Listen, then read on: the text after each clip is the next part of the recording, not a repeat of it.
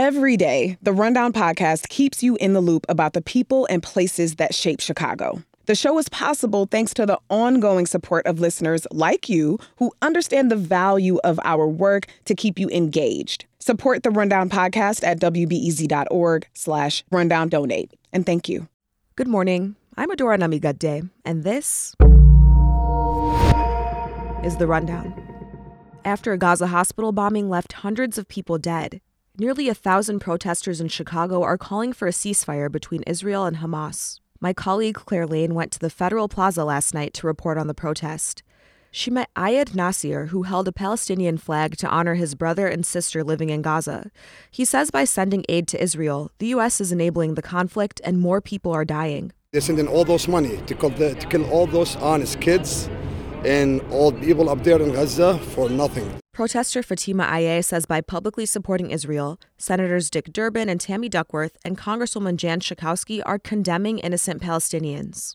Instead, demonstrators want more humanitarian aid for those in the Gaza Strip. The FBI is investigating whether the murder of a 6-year-old Palestinian-American boy in suburban Plainfield is a hate crime. My colleague Mawa Iqbal is reporting on the investigation.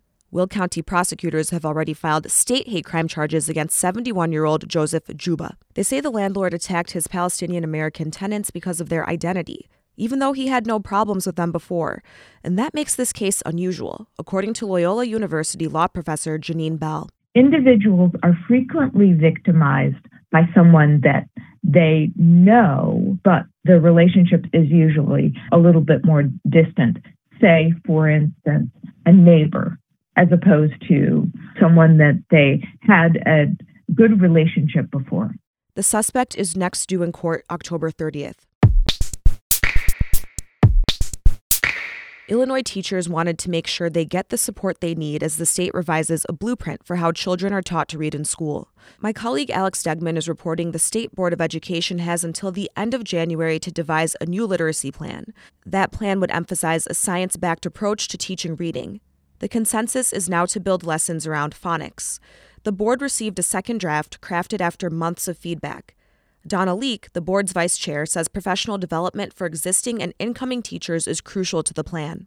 If we are really looking at being fair in terms of competency of our teachers, if we're talking literacy, that we really are including items that connect to understanding how to teach literacy.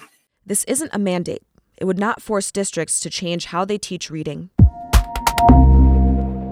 A Cook County commissioner wants to make sure some suburban residents aren't left behind as planners and government leaders reshape public transit.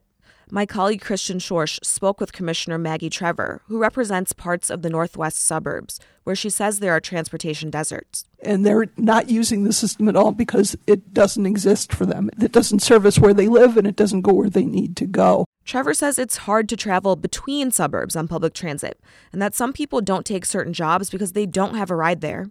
Commissioners were briefed yesterday about plans to make public transit across the region more sustainable. Metra, CTA, and PACE have fewer riders and are facing budget shortfalls on the heels of the pandemic. Some quick hits before today's weather.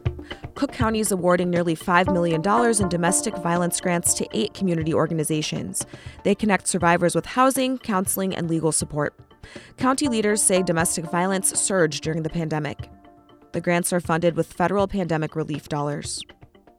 Illinois Governor J.B. Pritzker is launching a nonprofit to protect and expand abortion rights across the country. The Sun-Times reports the Think Big America group will work in states with abortion rights initiatives on the ballot. The group's efforts will focus on gathering petitions and funding advertisements. Their first stop will be in Ohio, which has a referendum to codify the right to an abortion. Today it should rain most of the day with highs in the high 50s. Tonight it will dip down to the low 50s. Then tomorrow the high will be in the high 50s again, but no rain. That's it for now. Later today, my Rundown co-host Erin Allen speaks with Chicago's own Yatasha Womack. She's both a scholar of Afrofuturism and the author of a new book on the cultural significance of the Marvel superhero Black Panther. She describes Black Panther's country of Wakanda as, quote, a protopia. Wakanda is a mythic space in one sense, but then it's very real. One woman in the book said that Wakanda was as real for her as the biblical city of Canaan. That's saying a lot. Yeah. So for some, it's not just some fantasy tale. It has real resonance because it synergizes all these possibilities, these hopes, these dreams. Hear from Yatasha Womack today at 1 p.m. right here. I'm Adora Namigadde. Thanks for listening.